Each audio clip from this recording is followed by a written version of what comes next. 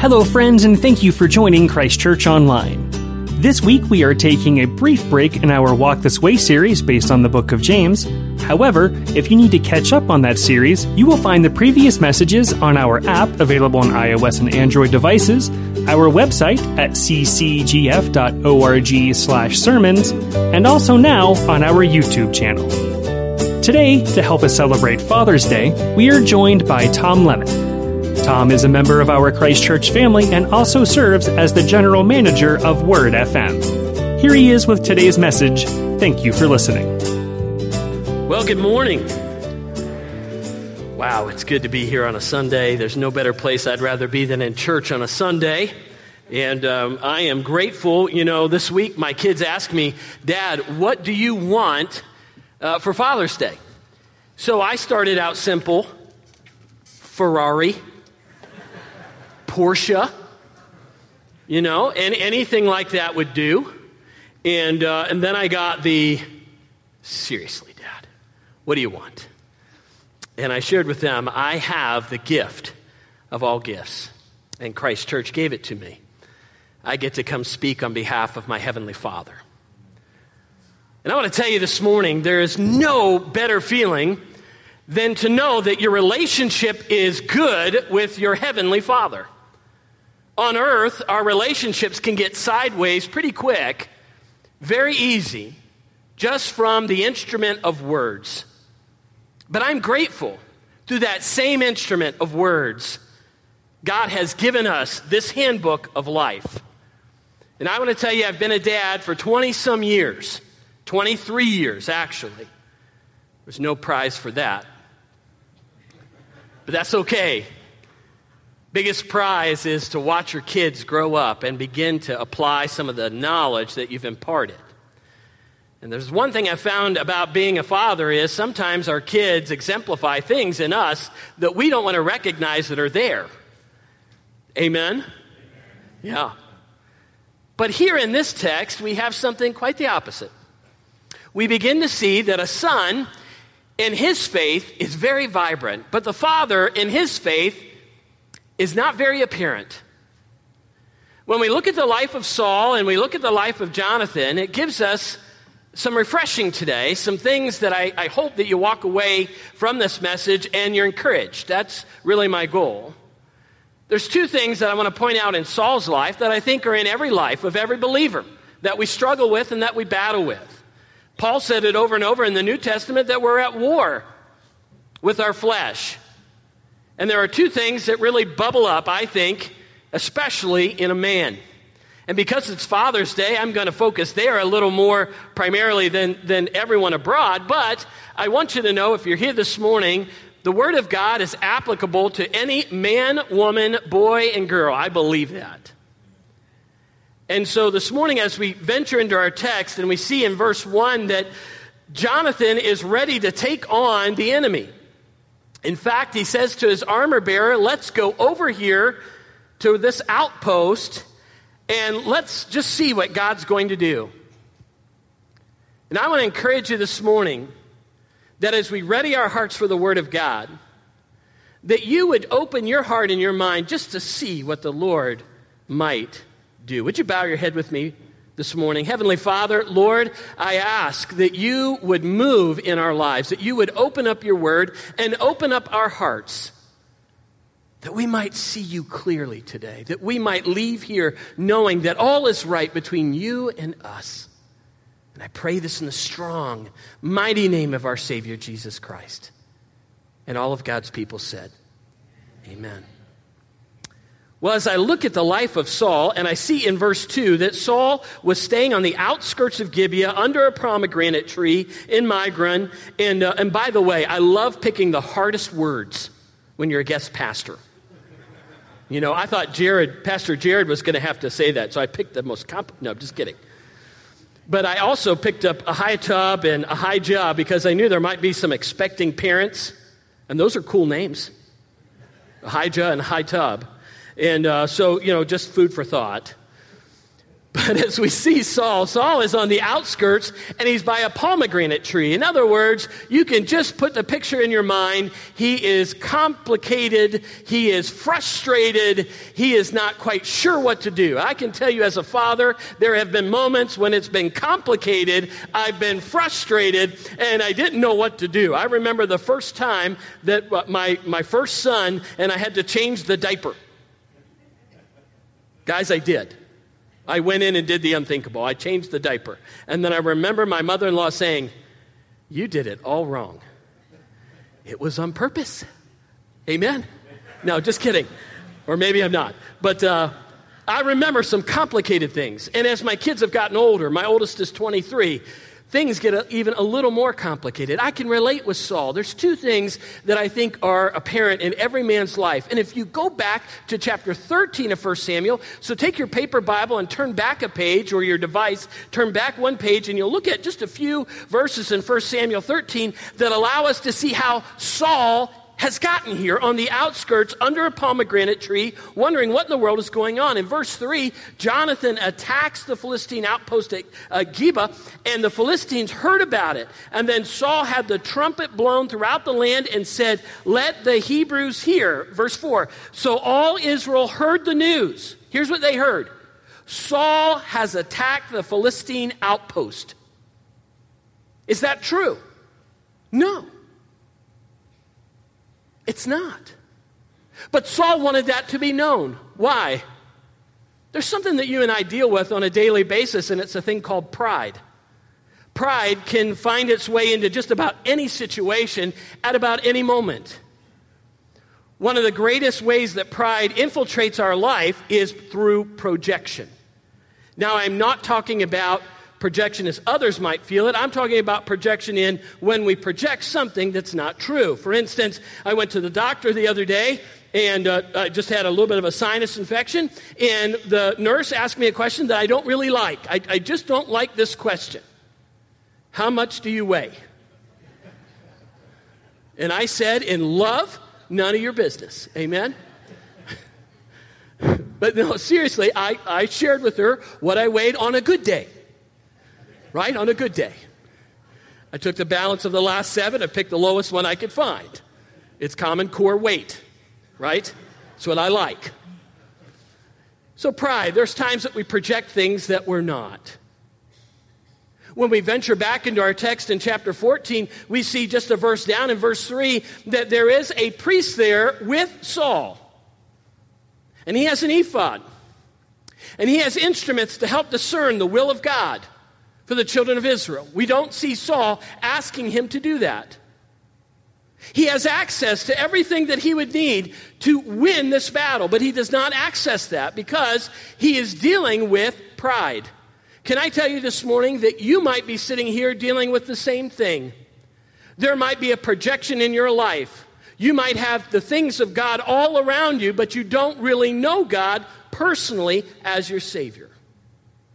And I want to encourage you. You see, I grew up in church. When I was born, my dad was a pastor. I was in a car seat on a church bus. I was just in church all the time. And there's one thing that I've learned. Not everybody that goes to church knows Jesus Christ as their personal Lord and Savior.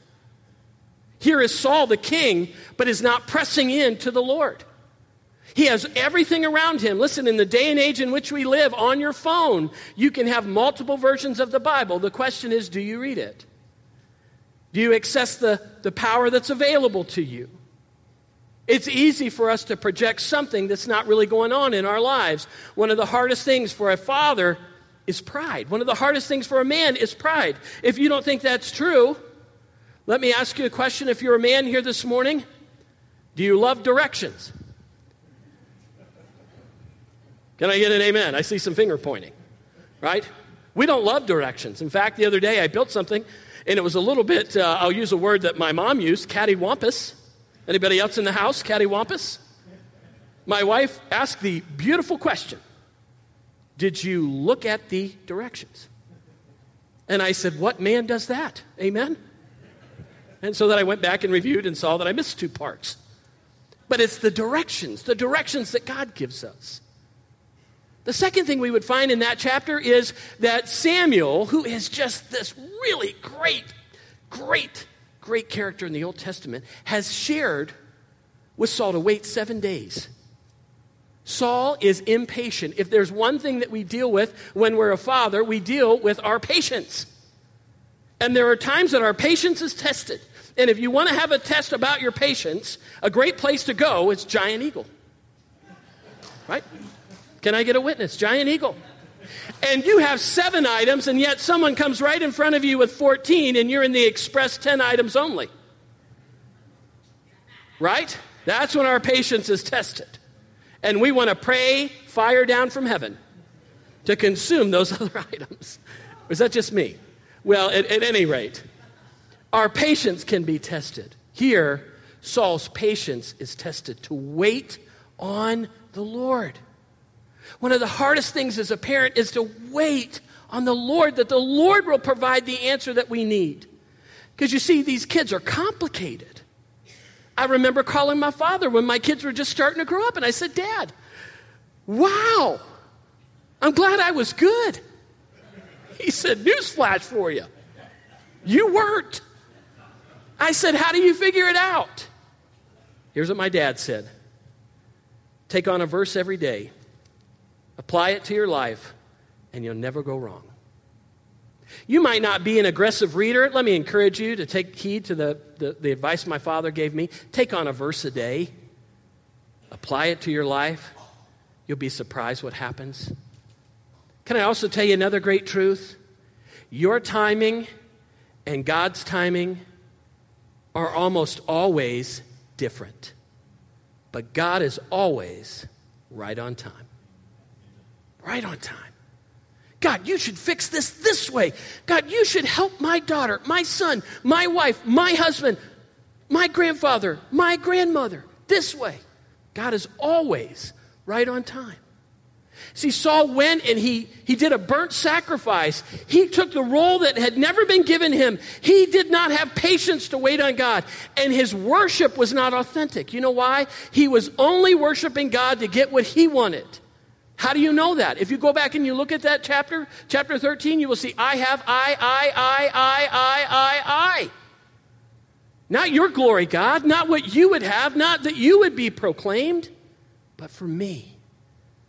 Some of the biggest problems that we can face in being a parent is when we forget about God being glorified through these children's lives. You know, I'm trying through each service to just share just a little bit. I'll share this with you of each one of my children. My daughter, when she was born, she was unique and still is. When she was born, it was different than our other children. I remember the nurses huddling around. I didn't quite know what was going on, and so I went over there and began to talk to them and realized quite quickly that my daughter was having a very troubled time of breathing. And it was serious. And I remember through the course of the next 20 minutes being told my daughter had to be life-flighted down to West Penn Hospital to a neonatal intensive care unit to be cared for.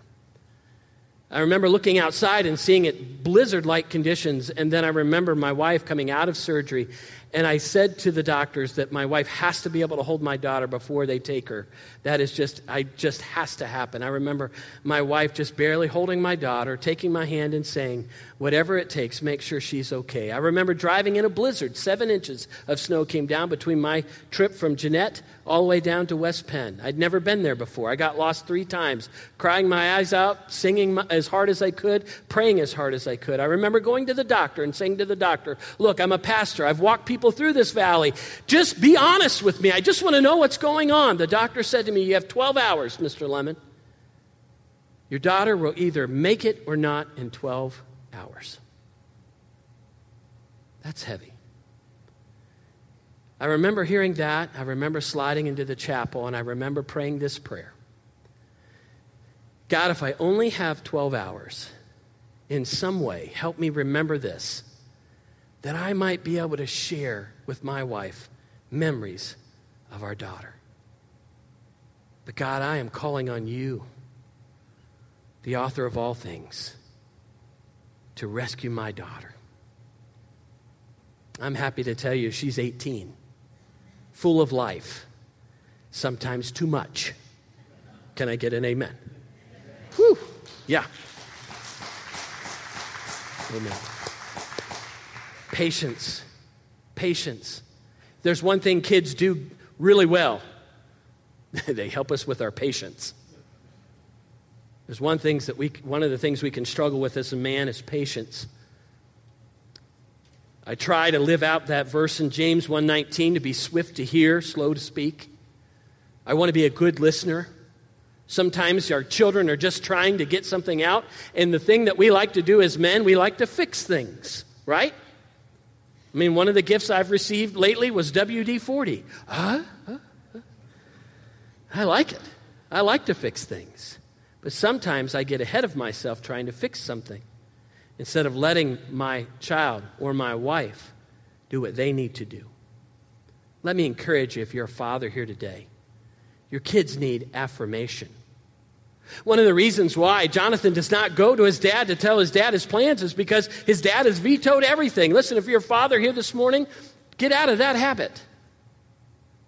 Get into the habit of maybe the answer is no, but you can affirm your child with a no and not be negative with a no. When Jesus was baptized, our Heavenly Father said, "This is my beloved Son in whom I am well," what? Pleased. Affirm your kids. It makes a difference. It makes a difference. When I look at chapter 14 and I see Jonathan in his faith, I'm reminded that there is power here. You see, even though I deal with pride, even though I deal with my patience or lack thereof, I know that there is power for me that can help me to walk through any of those situations. Listen, no matter what you're going through in your life, I want to encourage you this morning, there is power through Christ. There's power. I encourage you to bend your knee, bend your heart, receive Jesus Christ as your Savior, and watch the power of God begin to transform your life.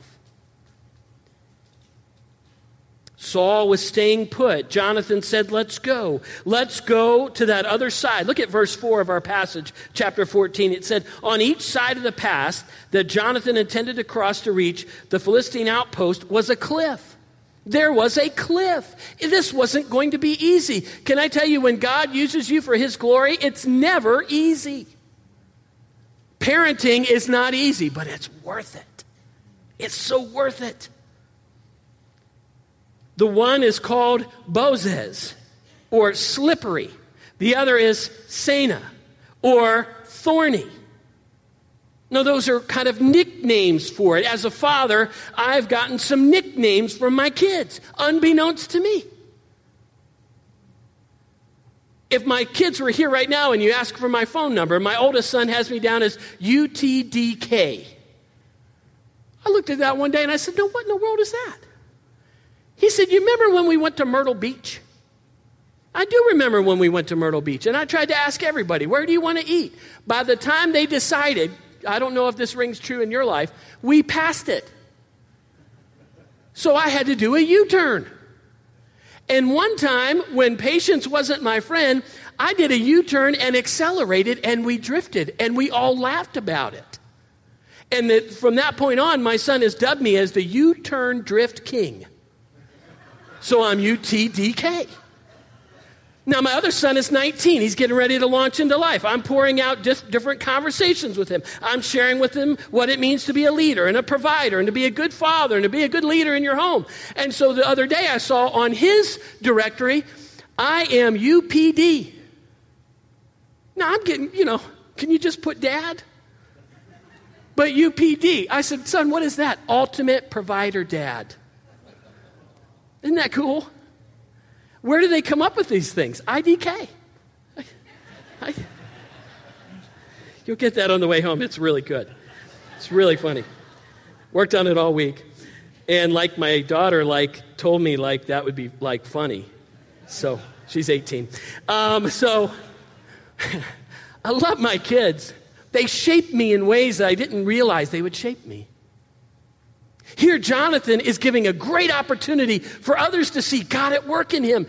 I love the verse, trust in the Lord with all your heart. Lean not to your own understanding. In all your ways acknowledge him, and he will direct your path. If you're here this morning and you would say, hey, I'm more like Saul, I don't quite know what to do, I want to encourage you, that changes today. The power of God is able to transform a life. And immediately,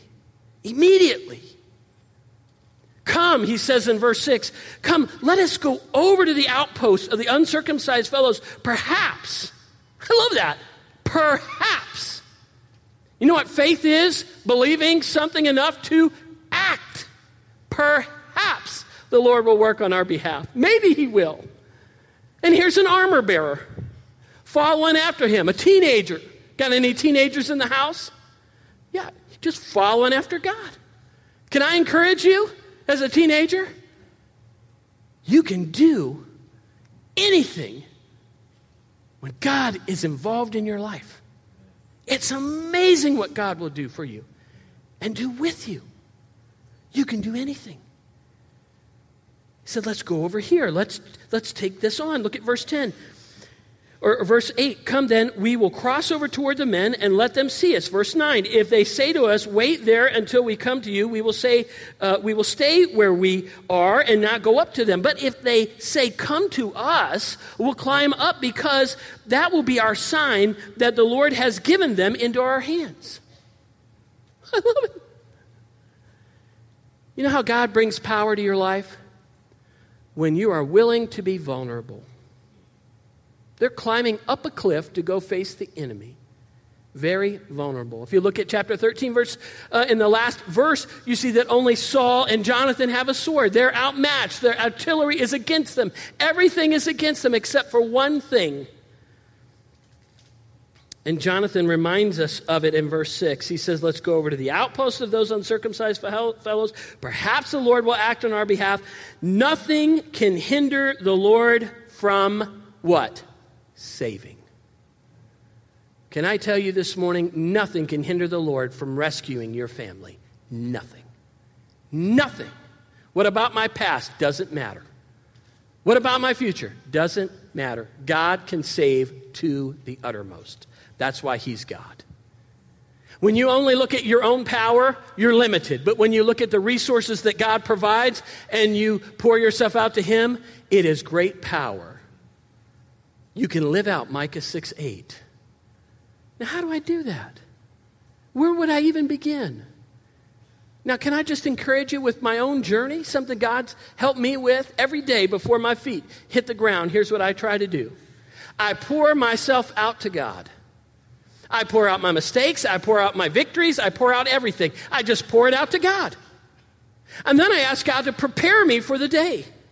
Prepare me for the things that might be an eye trap. Prepare me for conversations that might go the wrong way. Prepare me for times that my character will be tested. And I want to tell you, if you're going to live for God, it's going to be a time of testing in your character. I prepare.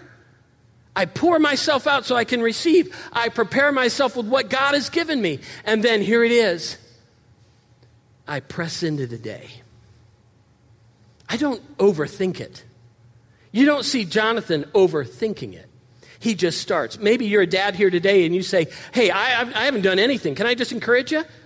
Maybe you haven't done anything to lead your home spiritually, but can I encourage you with this? Start with just a verse. Start with just a verse. Text it to your kids. And just talk about it. There you go. There's step one. Pour yourself out. Prepare yourself. And press in. And when you press in, you will see some great things that God will do in your life. Not every person that I've ever met has had everything down. In fact, no one that I've ever met has been perfect outside of Jesus Christ. But I have met quite a few people that have been willing to be vulnerable to the Lord, to pour themselves out, to prepare themselves with the Word of God, so they might press into the day and see what God can do. Jonathan and his armor bearer go up, and they have quite a great victory. They press on past the words of those that they say to them, Hebrews are crawling out of the holes and hiding. Men in the outpost shouted to Jonathan and his armor bearer, come up to us and we'll teach you a lesson. They pressed on through that.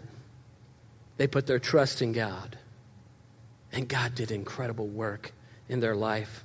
I love verse 23 of this text in 1 Samuel 14, verse 23. It says this, "So the Lord rescued Israel that day." Was it Jonathan? No. Hey, if you're a father here, let me tell you who's going to rescue your family. It's not you. It's the Lord working through you that will do it. The best step you can ever make this morning is to turn your heart and your life to Jesus Christ. Whether you're a father, a mother, a grandfather, a grandmother, what a way to direct this family that God's blessed you with by just turning to Him. Pour yourself out. Be prepared and press in. You'll never regret it. Can we bow our heads? Lord, I ask that you do your perfect work, the work that I cannot do, the work that no one can do but you. I ask that your word would take root in our hearts and lives.